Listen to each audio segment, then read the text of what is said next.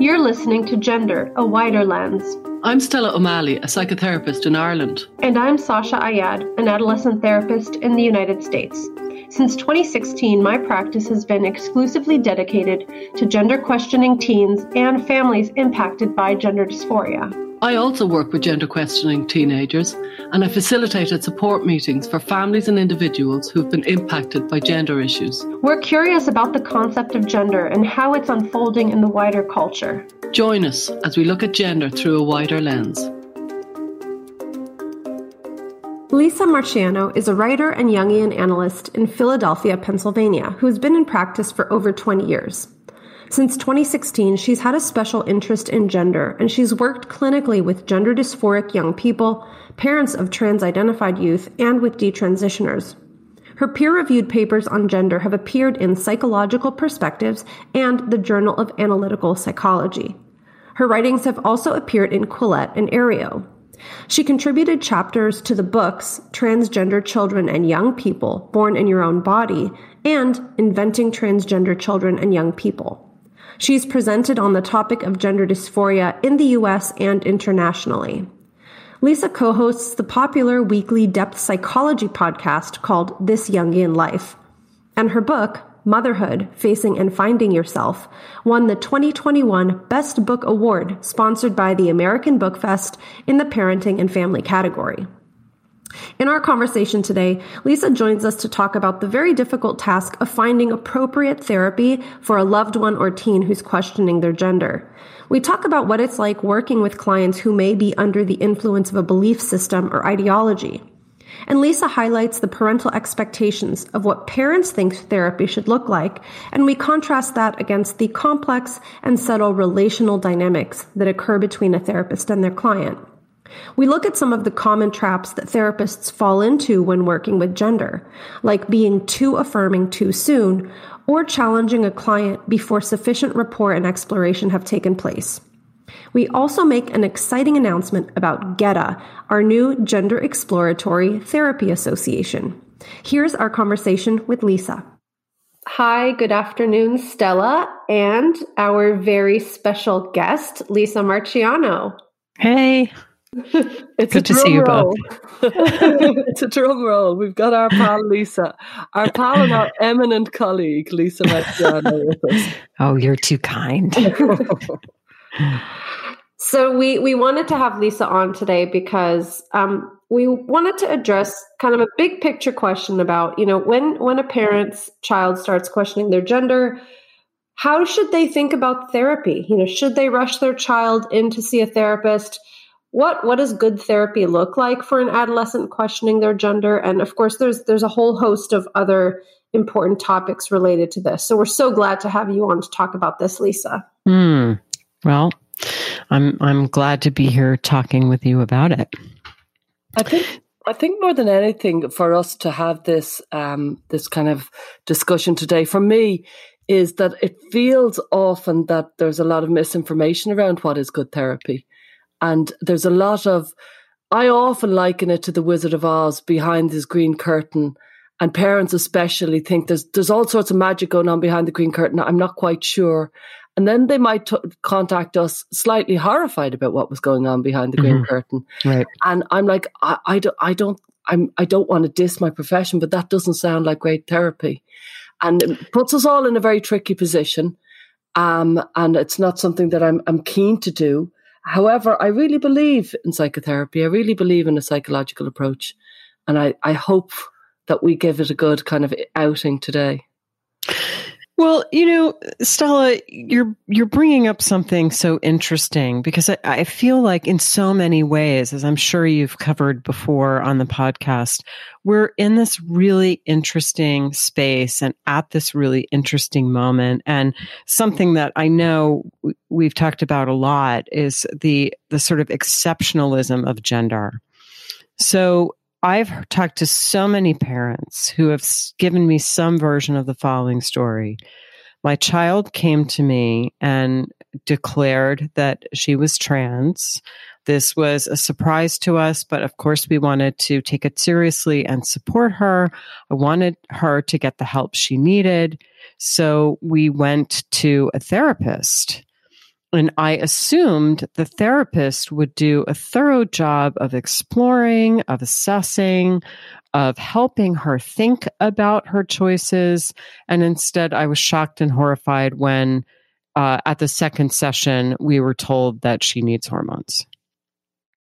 And I think that many parents who may have perhaps been in therapy with them before or have a certain expectation about what therapy is and how therapy works assume that taking a child to a therapist, a gender therapist, or even a gender clinic, if they're completely new to this area, they have a very understandable expectation that there's going to be a real professional engagement around their child's issue, rather than a kind of quick green lighting toward medical transition. And so many people are just so dismayed and, in fact, indeed horrified to learn that that's not the case. I mean, this is the problem with the affirmative approach. And I think you're lifting up something that's a problem even outside of the specific realm of gender. Though, of course, with gender, I think this problem is exacerbated and almost concentrated. But I'm thinking of a conversation that you guys had on This Jungian Life with Jonathan Shedler and some other interviews with him where he was talking about how our problem right now in the field is that it's all about what diagnosis you have. And so once somebody has the diagnosis, that really dictates almost a step-by-step manualized approach that the therapist takes. And like what you were saying earlier, parents think, oh, my kid's struggling with gender. Makes sense. Let me take them to a gender clinic. And to the layperson, that sounds like a good fit. But what actually happens is that the assumptions are baked in to that gender dysphoria diagnosis. And that dictates the way the therapist responds, which is different from what I think good therapy should do, which is to really take a bird's eye view of all the moving parts in a client's life and to try to understand them as a whole person in context, in a family context, in a social context, in a personality style context, so many different layers. And instead, what we have is kind of, once you have the diagnosis, then you have a very straightforward treatment recommendation.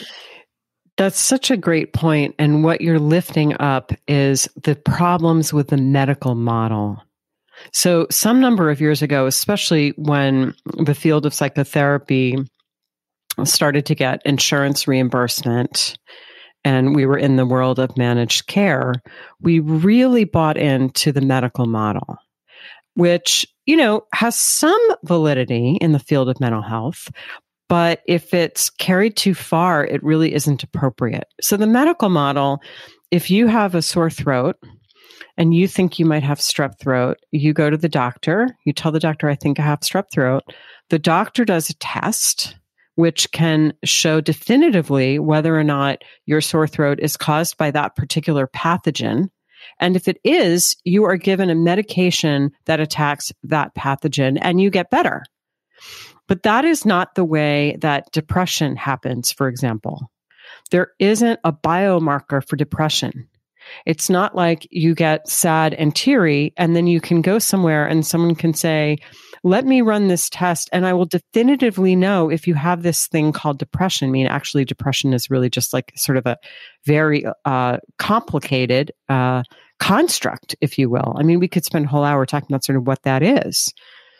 But so it can't be sort of just surgically removed, and it can't necessarily be treated with this idea of kind of a magic bullet. Now, that's not to say that there's not a place for medication. That's not what I'm intending to say here. Or assessment, right? Or assessment or diagnosis. I mean, all of these things can be really, really helpful. But when we think about it only in terms of the medical model, what happens is we're really concretizing it.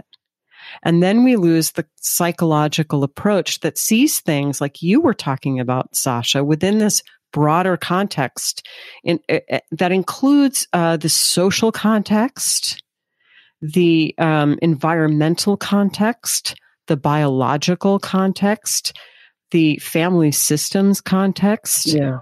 And the symbolic context as well. I do think that when you go to the specialist, so if you've got an eating disorder and you go to the eating disorder clinic, or if you go to the depression clinic, you've already narrowed it in quite a significant way. And usually you're really quite deep in the trenches. If I see somebody and they have an eating disorder, I could see them for a very long time before we'd start talking about eating disorder clinics. And so it seems to go from 0 to 100 with gender, that it goes straight to the gender clinic, not because of the heaviness of the distress, more because of the exoticness of people aren't used to it, and therapists aren't used to it, parents aren't used to it. So we immediately start talking about a gender clinic where we wouldn't be doing that. We wouldn't be going to the throat clinic. We'd be going to the GP, or I don't know what you go to, the general doctor. The same with eating disorder, depression, all those different things. You'd be going to the generalized, qualified, competent, experienced therapist. And narrowing it to one is really it's kind of encapsulating it in a way that probably isn't the most helpful way. Unless it's really totally decontextualized. Yeah.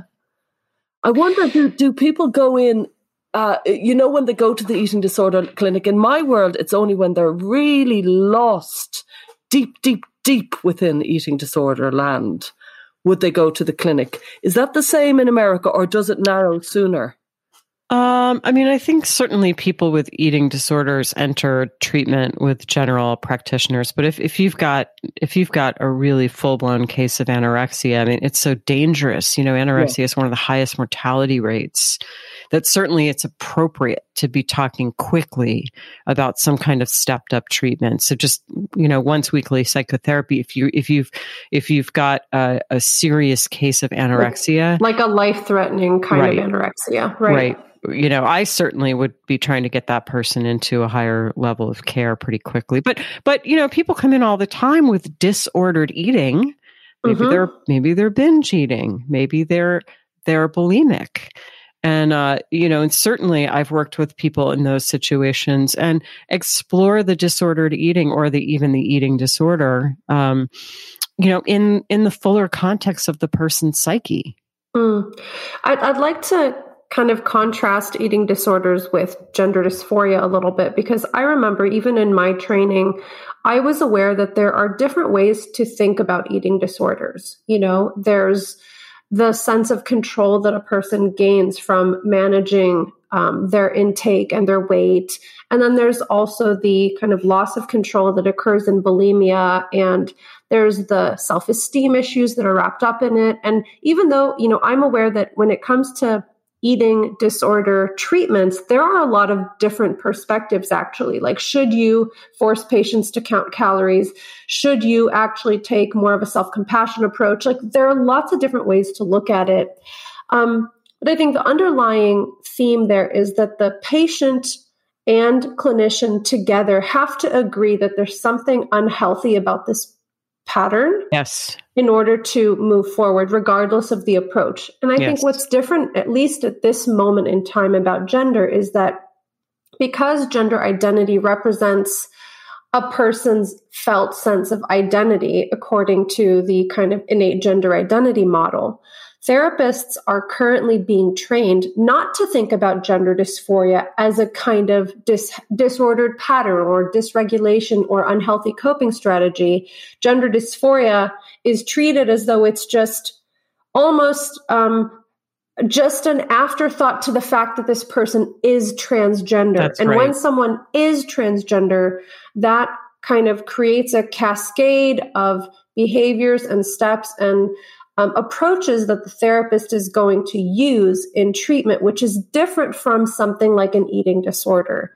And that's part of what makes it so hard for families to find appropriate care, because we are being taught that gender dysphoria is not actually something that you want to resolve unless it's through affirming.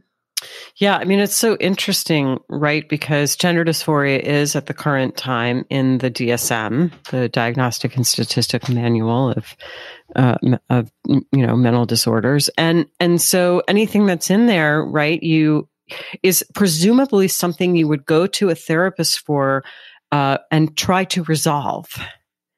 So, if someone comes in with anxiety, my wish is that after we work together for some time, that person will experience less anxiety. And so if someone comes in with gender dysphoria, my wish for that person would be that they would experience less gender dysphoria. And if I could do that by helping them think about it and relate to the distress in a different way, which is essentially what I do for everything else, then, that doesn't necessarily mean, okay, we're going to help you transition. So it really is treated very, very differently. And I think it is important, as you were saying, Sasha, that parents realize this. I mean, therapists are being trained to affirm. And there are trainings going on all the time about here's how you write the letter. And it really is through this lens of, I want to say sort of like a human rights lens, that this person needs access to these treatments and you're the one who can make sure that they get them. And, the other thing that happens, which I know, Stella, you've talked about a lot, and I think you're absolutely right, is sometimes someone with a gender dysphoria or a gender dysphoric teen shows up at a therapist's, door and says, can you see my kid? And the therapist says, I don't know anything about that. You should go to the gender clinic. So it winds up that there's a whole bunch of that what parents have to choose from is either people who feel like they know what to do and what they think they need to do is to affirm and facilitate medical transition, or therapists who think, well, this is a new thing that I haven't been trained in, that I don't know much about, so I'm not going to work with this person. And who loses out is the child who's going to therapy, and the parents who presume that the best thing to do was to get the professionals in. And in a way, I feel the parents are often so intimidated by the newness and strangeness of this concept, gender dysphoria, that they feel at sea and say, I can't understand this. Let me get professionals. And I think there is a rush to kind of professionalize or pathologize childhood and pathologize our problems, and also get the professionals in for all of our parenting issues. I do it myself. I get it. And there is a feeling of, I love you very much. I feel out of my depth. I'm very competent in my work life. I'm not competent with your complicated, messy, emotional issues here. I'm going to get the best there is because that's how I show my love to you. Now, where's the best there is? Off I go to Google. And that's where it all goes, really. To me, this is where it all goes wrong. And that's why I think us three know each other, because we're like, people are being sent really off into, as everybody says, a rabbit hole. They go into a rabbit hole and it takes them some time to come back out. Mm-hmm.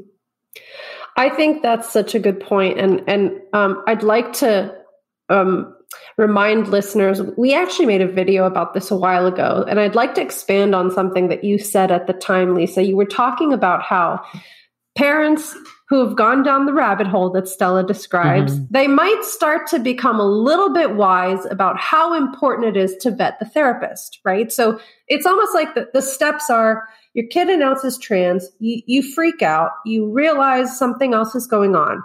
You do the natural thing, which is, let me find a gender therapist. You go to the gender therapist. You realize they're on a one-track pathway to medicalization. You go, oh, crap. You go back to Google. Then you find people like us.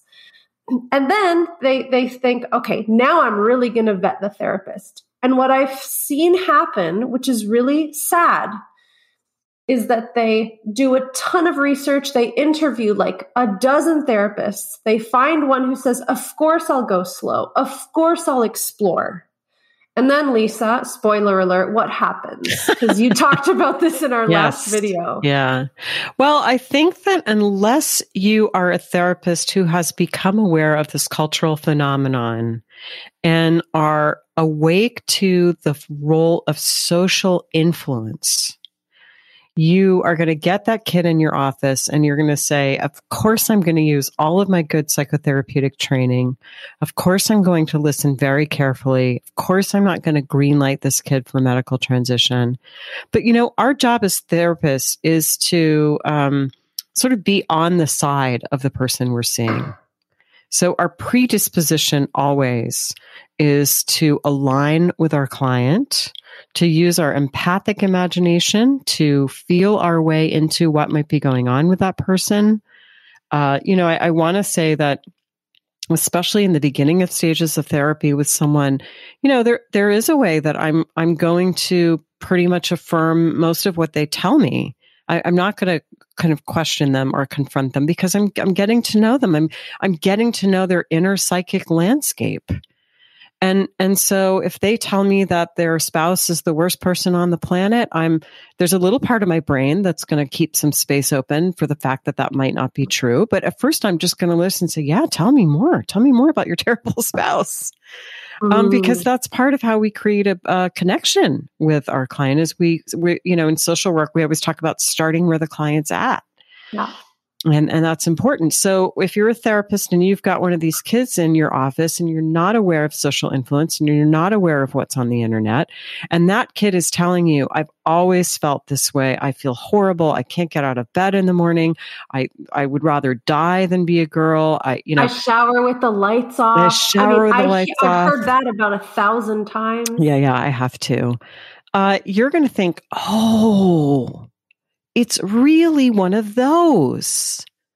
I have a true unicorn, and I'd better get this kid what he needs. I'm thinking about during the 80s and the 90s when there was a big jump in the number of people getting diagnosed with multiple personality disorder. We were all told that it was quite rare. But it was also pretty kind of sexy. There'd been some movies made about it, and that's what created the big jump in the numbers of people getting that diagnosis. So if you're a therapist, it's unlikely that you're going to have someone come into your office who really has multiple personality disorder. But there might be a little part of you that would be really excited to get one of those clients because it's pretty interesting. And it's in the news a lot, and it's on the big screen. And if you just left a training about it. And if you just left a training about it. Yeah. And when you go to a training and they've told you something and it's really interesting and you think, I'd love to try that. And then you have an opportunity to try it. You can't help yourself. If you're involved in your industry, you're like, oh, great. I could explore this thing that I find very interesting. But sorry, right. I cut in on right. Yeah. So I think some of these therapists in the 80s and 90s, had someone come in who presented this way, and there was a tendency for the therapist and the patient to kind of collude in reifying these symptoms that looked a certain way. And it might have been possible to understand the symptoms from a slightly different standpoint, which might have resulted in a different diagnosis and more exploration. And in fact, the interesting thing is that people were coming in with these kinds of symptoms, and sometimes they would get the diagnosis of multiple personality disorder, and sometimes they wouldn't. And the people who got the diagnosis of MPD were more likely to commit suicide than the people who didn't. Oh, God. The people who didn't get that diagnosis tended to do better, even though they started off with the same symptoms.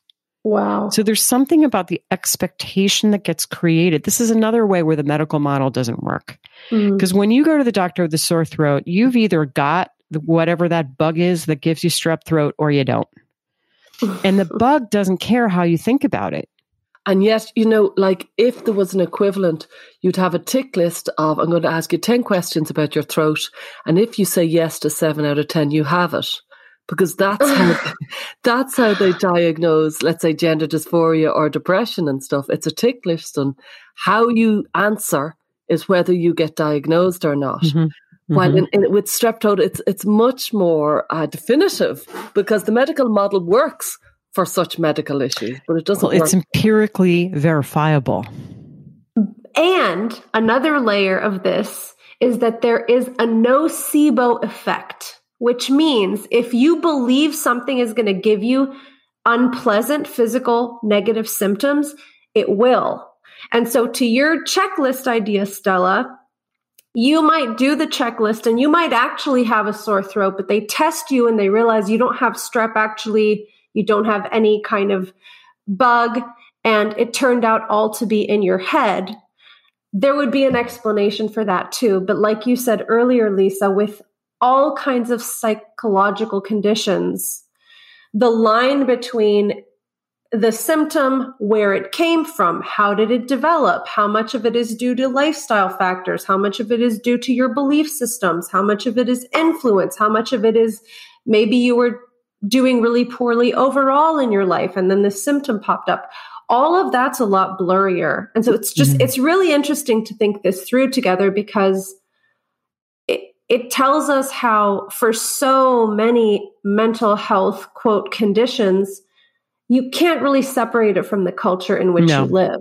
And it's so interesting. Kathleen Stock actually pointed this out, and I thought it was so interesting. You know, the DSM never mentions the social context. But social context is so important in mental health. I mean, both in terms of the stuff we've just been talking about, but even like in terms of like depression, because depression is so linked to loneliness.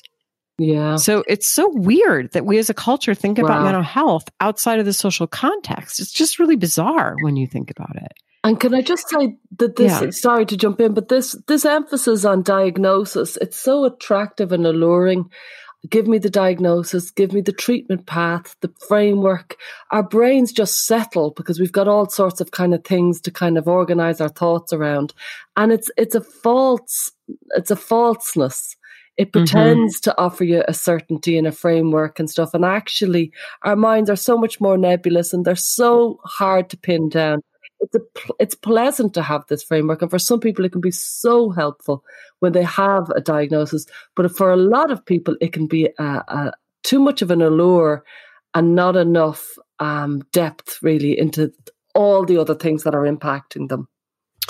Well, it's complex, isn't it? Because I've certainly seen it happen where someone got a diagnosis and you could just see the relief that they understood. I mean, for example, I used to work with Vietnam vets.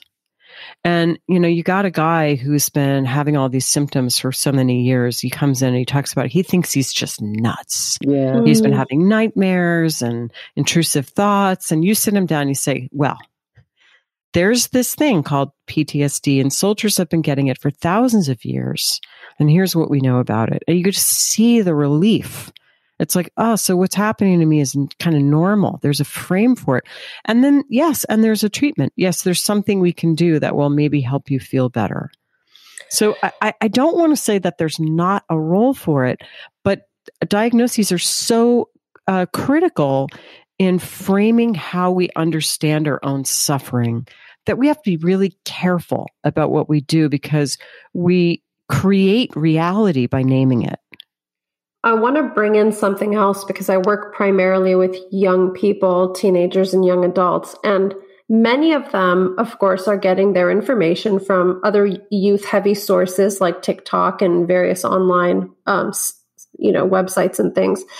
And something I've noticed when it comes to mental health diagnoses is that teenagers seem to be telling each other that if you have symptoms and you don't have a formal diagnosis, then you're faking it, or it's somehow your fault, or you're doing it for attention.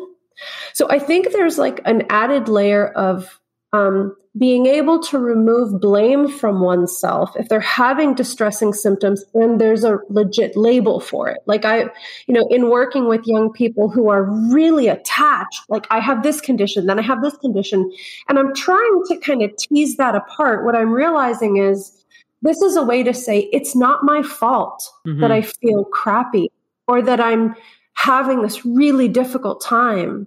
And I think there's something we do have to honor about, like, what is the meaning of this label to this person? How can we hold that, but also still think broader? Let's still think bigger, because one of the things that treating a DSM diagnosis looks like is symptom reduction. And that doesn't necessarily mean improved quality of life. or growing your gifts or capitalizing on the things you're good at, right? Like symptom reduction is just like focusing on the negative and trying to make it less. Mm-hmm. But when people come to therapy, thinking again about Jonathan Shedler, they want to overall be living in a way that feels better and their lives are improved. And that's not just the same thing as reducing the dysphoria. Mm-hmm, mm-hmm, Though, of course, I can imagine if someone's experiencing a lot of distress, reducing the distress might be step one in helping them to find those fulfilling aspects of life. Mm-hmm. Yeah, you brought up a couple of things there. I mean, first of all, there's this way that young people are very attached to diagnoses. And I think, Sasha, what you said about the diagnosis being a way of saying this is not my fault is really important. You know, there's been a lot of efforts to destigmatize mental health issues. And I think on balance, that's a really laudable goal. PTSD is a good example because, you know, as some people may remember, the Vietnam vets came back and they were very often reviled, and the culture was very angry at them, at all the kind of anger that roiled around about the Vietnam War was initially kind of projected onto vets. They would come home in the airport, they would be spat at and that kind of thing. And then they would have these symptoms and they were not understood. There was that real homelessness problem. And when it got rewritten as, you know, these men are suffering because of something that they went through and the subsequent mental health issues, it became a lot easier for them to seek treatment. People were more understanding. And there's no question that it was helpful. So I think that's a really important point. And then the third thing that you kind of moved into was this great point that, as you said, Jonathan Shedler makes. It's that people don't just want symptom reduction. They want to live the fullest version of themselves. And that's where I think something like gender dysphoria is really interesting, because any symptom, any distress that we experience, I always think that when a new person lands in my office, it's like the world's most exciting mystery novel. It's maybe I shouldn't say exciting, but I feel a sense of I want to join with this person in understanding the mystery of their distress, and it is a mystery. We don't know what it is. You know, if you're feeling depressed, okay, that's a word. What the heck does it even mean, first of all? But then what's really, you know, what does it feel like? When did it start? What is it linked to? What does it mean in your life? Yeah. That's what we're going to do. That's the trail we're going to follow. And anything can be a door into the soul. Depression, eating disorders, obsessive compulsive disorder, gender dysphoria. They're all doors into the deep interior. I think parents who've had, let's say, a difficult experience with their children going to therapy, and then they go to somebody who's speaking in the way we're speaking now, the parents, I think, can feel very lost because they're thinking, where's the symptom reduction? Where's the improvement? What's going on here? I have no idea. They seem to be talking about fairly abstract subjects. And I could see how I could be a parent if I didn't know therapy, and I could feel a little bit frantic and think, this is going askew. This is going off into other lands when it should be talking about gender. And it's like, that's not really how it works. And there's not enough information about how it works as how we're talking, which is really quite wide open. We hope you're enjoying this episode of our podcast. We work very hard to maintain high quality content for this show, and we're grateful to Rhyme and GenSpect for supporting us. Rhyme, or Rethink Identity Medicine Ethics, is a non-profit organisation dedicated to improving long-term care for gender-variant individuals. Visit rethinkime.org to learn more. And GenSpect is an international alliance of parents and professional groups whose aim is to advocate for parents of gender-questioning children and young people. If you'd like to become a patron, you'll have access to weekly transcripts and special Q&As, and you can join our listener community. Now back to the show. And, you know, we did that series earlier this year about like behind the curtain, right? And we talked a little bit about that, but specifically with adolescents, you know, Lisa, you started us off talking about the expectations of therapy. And one thing that parents have to understand is that therapy does not turn your 15-year-old into a 25-year-old. Right? Oh God, that would be so great if it did. We're in a bit of a waiting game. I mean, there's so much happening to the adolescent psychologically, biologically, socially, in terms of their attempt to separate from family and parents. So there's a lot going on. And so one expectation parents should have is that good therapy takes a lot of time. And most of the time, the changes are incremental. And you might see a slight opening up. You know, you might notice your kid's a little more self-reflective than they were 6 months ago. But it's not often a major transformation in the matter of a few weeks or even a few years. I mean, I think that therapy takes time. And, you know, we talked a little bit about, you know, what happens when a therapist is using their empathic skills and joining with the client. And I often tell parents the therapist's job is to hold in the back of their mind, just like what you said about your patient, Lisa, a hypothesis about what might be going on, that there might be more sides of this story here, but to kind of join them where they are in that process of moving. And sometimes it's hard to know as the parent whether or not that's actually happening in therapy.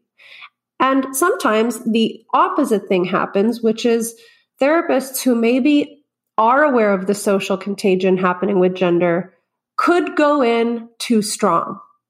And I've heard from parents that said, we worked so hard to find this awesome therapist, and after 2 sessions, my kid refused to see them. And so there's another complicated layer here, which is we are working with indoctrinated clients. And how you do that is incredibly sensitive. And it's honestly not something that is taught in most training programs. So this has been something I've really, I think for me, it's a little bit intuitive because I tend to have a very gentle approach to therapy anyway. I'm not really confrontational in therapy, so that already worked in my favor. But I've had to really learn a lot about what it's like to be under the influence of a group or a belief system or even a partner. Like, this is not completely unique to gender, but not a lot of therapists understand that these things are related. Such a good point. I have a very experienced, brilliant colleague who doesn't know much about gender dysphoria. And she said to me at one point, wouldn't you treat it just like you would treat anything else? And the answer is, well, yes, of course, but because it's not just like anything else, because these kids are coming in with some very fixed beliefs that they've gotten from the internet. I remember one detransitioner pointing out that if you join a cult, the cult will often mandate that you spend a certain number of hours per day consuming cult materials, you know, watching movies or doing readings. And she noted that she was spending, twice that amount of time per day watching YouTube transition videos. And so, and I don't think even really sophisticated psychodynamic therapists may not be aware that that's happening. And that these kids are coming in with really rigid ideas that have been fed to them by social media. That is going back to, I couldn't agree more. That's going back to when you said the therapist who thinks, well, actually, I think I have a unicorn here. I have. And I think again and again, when I've worked with therapists who discuss it, and I would ask, well, what was their social media influence with this person? And then I find they haven't explored that. And it's like, yes, okay, you've half the picture. You've maybe 30% of the picture here. You've a whole chunk missing here. Exactly. And also the friend group, because that can be an important part of it. And I think especially for the boys to find out what their porn use has been like, which is a hard thing to talk about with an adolescent boy, or it's a really hard thing to get him to talk about. But sometimes the porn diet that some of these boys have been consuming can be part of what's gone on with the development of a transgender identity. I mean, it can be so complicated, but there's so much to explore. I think we are just at the beginning of being able to of formulating how social media influence works, especially in adolescence. And I know there's been some really interesting research that's come out recently about Tourette's and the number of mostly adolescent girls with a sudden onset of Tourette's symptoms, very atypical. With and these are serious, sometimes debilitating symptoms, but they can be traced directly back to social media. And there's a really interesting paper about that. So we're in a new mental health landscape now. Yeah. And we're only just beginning to understand that. And not only that, I mean, there are kids who are basically developing symptoms from binging on materials about the symptoms. But the other layers here are so complicated. Like, we know that one of the important tasks of adolescence is to find your sense of identity in your group of kids. Social relationships are of tremendous importance. So what happens when your primary mode of contact is text messaging? This impersonal screen with just typed words on it. And this is your main mode of who your friends are. And when someone says, oh, I have a girlfriend, and you find out it's literally someone on the other side of the country they've never met and they've never smelled each other or been close. Like there's so many layers of complexity that we are barely starting to become curious about. Mm-hmm. And something I've felt really conflicted about is how much time I'm online. And I've really tried to ask myself, could I do this work if I tried to reduce my online time? And of course, there's like the part of me that reads like Cal Newport and these other like really productive people that say, of course, you don't need social media. But what I also recognize is this gender dysphoria in teenage kids and girls phenomenon is inextricably linked to the social media and the internet. And so I think another kind of important thing that a therapist would have to understand is how this works and how these online relationships work. How does Instagram work? How does TikTok work? How are children using these devices? And how do they influence their relationship to one another, to their parents, to themselves, and just a whole host of other things. So Sasha, are you saying that when I spend too much time on Twitter that I can call it research? Yes, definitely. You could put it down for continuous professional development, I think. If I could get a CEU for every 5 hours that I was online, I would never have to take another class again. I do think, what we're talking about, we need to know, and I think us three happen to know because of our lifestyles, about what they're talking about with TikTok and YouTube and stuff like that. I do find that when I work with families that I urge the parents to get to know what your kid is watching online, get to know the TikTok, the Snapchat, that whole world. And very often the parents don't want to. They find it boring and distasteful, and they're like shudder at the whole thing. And I think it's too important. And I think it's part of that shipping out the problems to the professionals. You deal with that whole tech content. I can't deal with it. It's awful. He's online all the time. And it's like, we kind of can't. Poison Chalice arrived when the professionals arrived into parenting, because suddenly parents could start saying to professionals, deal with that problem, will you?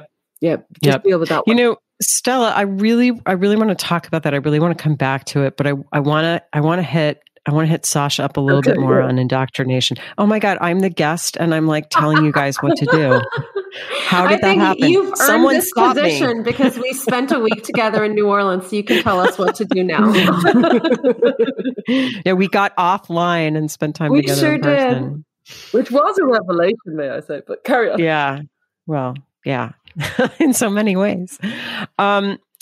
So Sasha, one of the things I really admire about you is that you really have created a way of working with these indoctrinated kids. That is psychodynamic, but also it does try to address these false beliefs, these kind of fixed false beliefs, because a lot of my colleagues who work in this way, who work kind of psychodynamically with these kids, will sort of just avoid talking about gender, which I think is a great place to start, because it's sort of like with psychodynamic psychotherapy, we always assume like it's never about what it's about. Like someone comes in and they're like, I hate my job, and it's like, okay, I want to hear about your job, but part of you is going, yeah, there's some deeper story here. So a kid comes in and says, I think I'm trans. And the psychodynamic or psychoanalytic psychotherapist says, yeah, I know there's a deeper story. So let's talk about everything else to get to the deeper story. And that is effective to a point. Yeah. But then you've got a kid who's going home and watching 5 hours of YouTube transition videos. Right. And there has to be a way, it's a very delicate thing of sort of challenging that, kind of in concert with the kid. Like what not, this is not conversion therapy. This is like not, you shouldn't be thinking that, but this is like, let's think about it together. And the closest thing that I can think about when I think about kind of working with someone who is influenced is many years ago, I used to work with victims of domestic violence. And a domestic violence relationship is an influence relationship. So cult experts like Steve Hassan consider, and I think this is exactly right, you can be under undue influence in a one-on-one relationship. You can be under undue influence in a group like a cult, and even at the national level, like, Nazism or something like that. That these are all instances of influence, and we're all susceptible to influence. But just to take it back to domestic violence, as anyone who knows anything about domestic violence victims, they often present like this. This is a case I worked with. This woman would come see me every week, and she would tell me about these horrible, horrible things that her husband did to her. And if I said to her, "Oh my God, that's terrible," she would get incredibly protective of him. I didn't say that because I had really good supervision. I wanted to say, oh my God, what are you doing? But she would have left and she would have never come back. And if I had said, well, I'm so sorry to hear that, and I had kind of reacted too strongly in that direction, she would get really protective of her husband. And so what I had to do was things like, I remember this, and I use this to this day when someone's in a situation analogous to this. I would say, tell me what you love about him. Yeah. And that just makes people their defenses drop. You can see the gratitude in their eyes that you asked that question. Yeah. And I'm not going to say it's such a fine line to walk, because I don't want to give the sense that I condone what the husband is doing. But I also don't want to challenge her belief in her version of this relationship too quickly or with too much force. And by the way, if you went into a domestic violence victim, you said, this guy is beating you up, what the heck are you doing? You need to leave. It would not work. Yeah. And what I'd like to say to that is, first of all, that sounds exactly like how I work with gender dysphoric kids. And I would suspect the woman in your office was there because she probably felt conflicted. And maybe once you established a rapport, you might say something like, we've talked about all the reasons you love your husband, but I bet there's another part of you that feels really unsure of what to do about the fact that he hurts you sometimes, And so when it comes to the gender dysphoric kids, I will absolutely, again, with a hypothesis in mind, right? You don't lose yourself to the client's narrative, but you would start by trying to understand, wow, it seems like being trans is really important to you. What has changed in your life since you came out? What have you fixed in your life? Or what was going wrong that you were able to improve? There's always a need being met. And it may not be that straightforward because a lot of kids say, I really wish I wasn't trans, but I am. But even if they're not saying it out loud, there's something they're meeting with this identity. And your job is to compassionately and curiously and in somewhat of a neutral way, try and figure out what that is. And all clients feel ambivalent about things in their life that don't fully make sense or that aren't really serving the need. Like the trans identity is a way to, in kind of a distorted way, can meet a need, but it doesn't really get fully met. And when your needs aren't fully met, you have an instinct about that something about this isn't right. And the long-term goal is to help the client bring those kind of hidden doubts to the surface so they can work it out. Well, what you're talking about is this important word that you used. You're talking about ambivalence. And we have to normalize ambivalence. I tell patients all the time, most of us are ambivalent about everything most of the time. I mean, I say, ask me if I want like Mexican or Indian tonight. I'll pick one, but I'll feel ambivalent, and so much more so for big decisions in our lives. Of course, we're ambivalent. The thing that is true about many of these trans kids, about many people who are indoctrinated, is they split off their ambivalence. And so they, no, I'm 100% sure, and that's why the physicians that are like, oh, but they're, he's really sure he wants to transition. It's like, well, but that's actually a problem. It's a red flag. Where's the ambivalence? Because ambivalence is normal. I mean, ask me how I felt the week before my wedding. It's like, it's normal. It's normal to feel ambivalent. There's no, so, and I'll tell you, I did some supervision at one point with this really brilliant relational analyst, and she had this great formula that I use all the time. It's so easy. It's so simple. A part of you feels really good about your decision to transition, and another part of you has some concerns. All you're doing is giving them back their ambivalence. It's very gentle. You just do it. You say that, some version of that again and again. And you just give them permission to feel both ways, because most of us feel both ways about everything. Yeah. It's frightening for the client who has convinced themselves that they're certain, and the certainty means they're trans. That's right. It's frightening for them to hear about ambivalence. Yeah, I think what's usually happening in those cases is the parents are holding all the ambivalence. That's right. And the child is holding all the certainty. Yeah, that's right. That's right. And Sue and Marcus Evans talk about that in their book, that what you do when you're in this state is you split off the ambivalence, you have someone else hold it, and then you get to get rid of that person. Like you get to say, oh, my parent is a transphobic bigot. And then you don't have to deal with your ambivalence because you've sort of gotten it out of your system. But many times since I've started working around gender issues, I've thought to myself, if I had my time again, I think I'd orient towards family systems therapy. I very often think we could have the whole family in here and we could really do extraordinary work. And it feels it's all been channeled into gender and one child, when there's another sibling who isn't even in the picture and should be here, and there's parents, and there's all sorts of dynamics floating around. And it's all got centered on gender and the one child. And it feels really unbalanced. Yeah. Well, and Stella, this goes to the point that you're making, because what happens when these kids announce that they're trans is suddenly they have all of the power. Often, by the way, they may have had too much power before. Sometimes I think that was going on, but certainly once they announce the trans identity, they've got all the power. And then there's this thing where parents are really surrendering their authority to the therapist. Yeah. It's like parents understandably panic because this is terrifying. And you're going to take the kid to the therapist, and the therapist, and this is where expectations come in, that the therapist is going to fix your kid for you.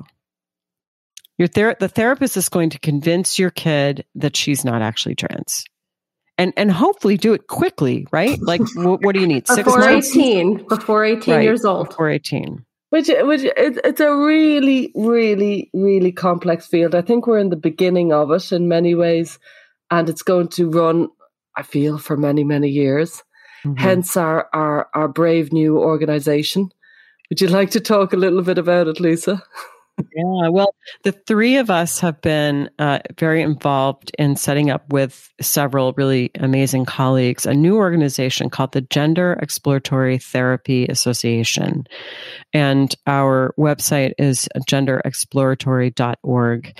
We are just in the beginning stages of launching, but we will be a community of therapists who practice according to an exploratory model. And obviously a very diverse group of therapists. There's, not sort of a textbook on how to do this. Not one size fits all. That's right. And one thing that I think parents will be happy about is that we will have a directory of therapists who are open to working this way, that you can go to the Geta website and find. And before you press pause on this podcast and go running off, I need to tell you that as of today, there's only a handful of therapists on there because we're really just beginning to launch. But we will be hopefully ramping up quickly. And so, the hope is that, first of all, there will be a place where parents and transitioners can go to find therapists who are taking a more open and questioning approach to gender. And individuals with gender dysphoria who don't really feel comfortable with the affirmative model. Yes. And it will be a place where therapists, so many therapists are contacting me these days saying, what's going on with this? Yeah. It doesn't seem to be like we're doing this the right way. And so we want to provide resources for therapists too, just to learn about other modalities and connect with one another. Mm-hmm. And if you are a therapist listening to this, we're going to have this really great platform within the website, which allows us to connect with each other, talk with each other, share resources and materials. And we have a lot of exciting and hopeful ideas for ways to provide education and information and help therapists who, for example, Stella, people contact us all the time, therapists, to say, we really love your podcast. We'd love to learn how to do this kind of therapy, or we're starting to see kids with gender dysphoria and we want to make sure to give them appropriate ethical care. Do you have any resources about that? So this is really why we started Geta, and we hope to be a hub for therapists to come and get information about this exploratory way of working with gender. And we've given it a lot of thought. We've given it even though we've only started in the kind of recruitment as such, if that's the right word, but we've given a lot of thought to our baseline about how we want to approach it. And it's very much open to, so long as people are engaged in the therapeutic process and the integrity of a psychological approach, that should be a kind of a prerequisite for any therapist who's interested in Geta. That it's the integrity of, as you said, Lisa, the psychological approach to psychological distress. And that's good enough, that has its place. And there's many other medical models, there's many other models for many other things, and there's also this psychological approach, and that's our bag. That's what we're into. Yeah. And I'm really proud of the mission statement. We've been working on this mission statement for many, many months, and working and reworking it because we think the wording of the mission statement is important. So just to give some context, individuals who are listed on the directory would have agreed to the mission statement, which is really thorough, and it covers a broad range of things like supporting same-sex gender, sexual orientation, supporting the client's autonomy to choose their gender identity, and a variety of other really important kind of ethical principles. So anybody listed on the directory would have signed the mission statement, and we will also be working to respond to any information that we get about therapists who are adhering to those ethical principles, or if they're not, they will be removed. So we care very much about trying to kind of collect a group of therapists who really have the same values. Right. Of course, we can't sort of police practitioners, and we can't kind of give you an ironclad guarantee, but this is the membership statement is our effort to let therapists know that this is the sort of the baseline expectations, and it's really pretty much broad after a few of these principles, and hopefully therefore create a community of people who are interested in just taking a different approach. Yeah. So we've talked a lot about some of the challenges parents run into when looking for a therapist these days. I don't know if you guys would agree with this, but I think for me in my practice, especially after doing this for several years, I've really moved towards encouraging parents to think about their dynamics as a whole, maybe engage in like some of the parent coaching resources that exist these days, joining support groups, and trying to figure out how to reconnect, rebuild the bond with their child, develop their parental authority so that they can parent with love and structure, which is my favorite phrase. Stella likes it. I love it. But I tend to think that that's your best bet, because it's the only thing that you really have any control over, whereas you can't really control what a therapist does behind closed doors. And I'm wondering if that general sense feels, congruent with you guys. Very much. I mean, the truth is, and you guys both work with adolescents, so you may really disagree with me, but there are many adolescents who are not even good candidates for therapy. I mean, therapy requires a certain amount ability to self-reflect and to kind of formulate verbally what's going on. And, that's sometimes really hard when you're 13 or 14. Nothing magic happens in therapy. It's actually about the relationship. It's a relationship. And you can have a good relationship with your kid too. And that, in fact, that's really foundational and important. And, I don't in any way mean to imply that parents who have gender dysphoric kids don't already have good relationships. But what I do think is that, relationships between a parent and a child change at adolescence. And you might have been very, very close when your kid was small. And in so many cases, parents say, what happened? We were so close, and then gender came along. And it's like, well, okay, yeah, but actually what happened is adolescence came along. And there's a renegotiation that happens in the parent-child relationship. And you have to abandon the expectations that it will be how it was. I mean, I remember this, like you hear about adolescence, right? But it still took me by surprise when my really incredibly sweet, adorable daughter became a nightmare. I mean,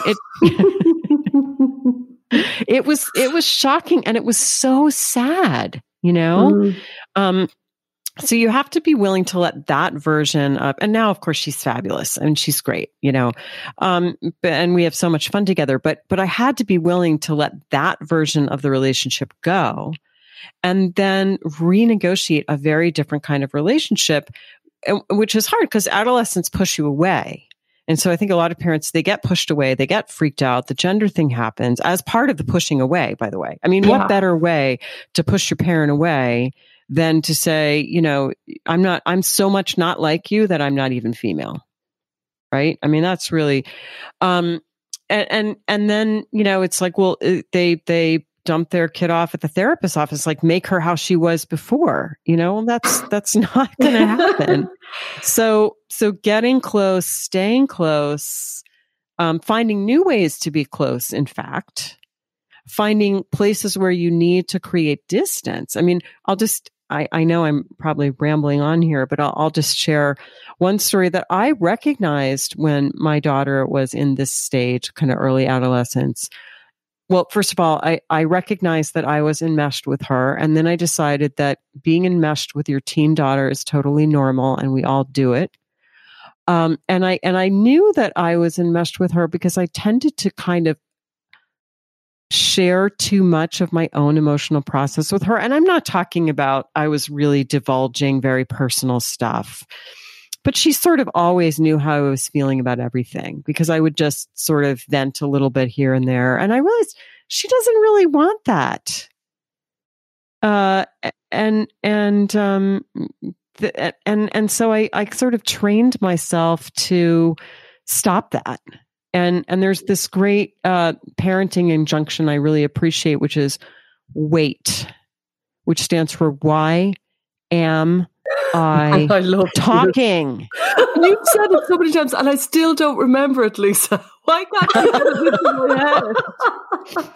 Okay, why am I talking? Yes. Because I would get anxious. This is really normal, right? I would get anxious about something, about God knows what, and then I would talk, right? So let's say that my daughter wasn't practicing her instrument, and this was making me anxious. And we'd be in the car together. I'd be like, practicing is really important because that's how, and on it, it's like, shut up, Lisa. Just shut up. Like you telling her that practicing her instrument is helpful. It's like, that's not going to work. Like, just shut up. Okay, Lisa, I've heard you tell this fairy tale and I can't remember it now, but it's basically about holding a loved one while they transform. Do you know what I'm talking about? Yeah, maybe we can wrap up with this because this is such a perfect story for parents who have an adolescent child.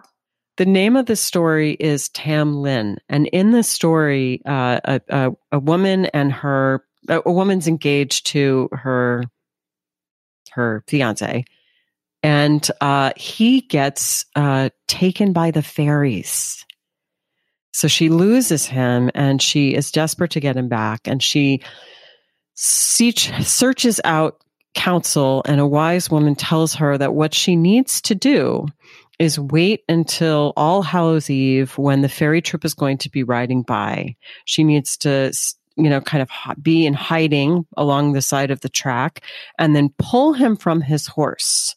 And then she has to hold on to him tight. And he's going to do all kinds of things, but you just have to hold on to him and don't let go no matter what. So she does this. She pulls him off the horse successfully, and he turns into a tiger. And then he turns into a roaring fire. And then he turns into writhing serpents. And then he turns into a dragon. And she doesn't let go. And then at the end, he transforms back into her beloved and is free from the spell of the fairies. So it is this sense of having to just be the container for all of the, am I allowed to say a 4-letter word on your podcast? All of the shit your kid is going to throw at you. And really it's this idea of kind of containment and holding. And you are the steady presence. And I know it's hard. I always say this, but I have never managed to do it. But, not to be too reactive. Words of wisdom. Thank you so much, Lisa. This was great to have you on. Can we have you back on some other time for another chat? I'd love to. Love to. Right. Okay.